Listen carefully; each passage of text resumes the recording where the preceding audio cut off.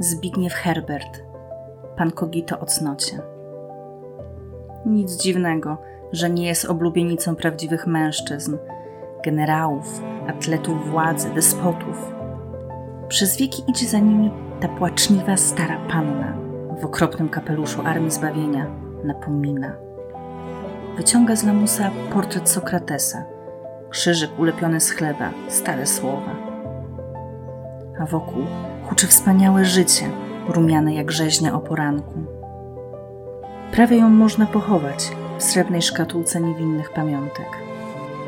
Jest coraz mniejsza, jak włos w gardle, jak brzęczenie w uchu.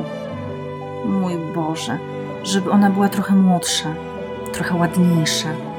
Szła z duchem czasu, kołysała się w biodrach w takt modnej muzyki. Może wówczas pokochaliby ją prawdziwi mężczyźni, generałowie, atleci władzy, despoci. Żeby zadbała o siebie, wyglądała po ludzku, jak Liz Taylor albo bogini zwycięstwa. Ale od niej wionie zapach naftaliny, sznuruje usta, powtarza wielkie nie. Nieznośna w swoim uporze, śmieszna jak strach na wróble, jak sen anarchisty, jak żywoty świętych.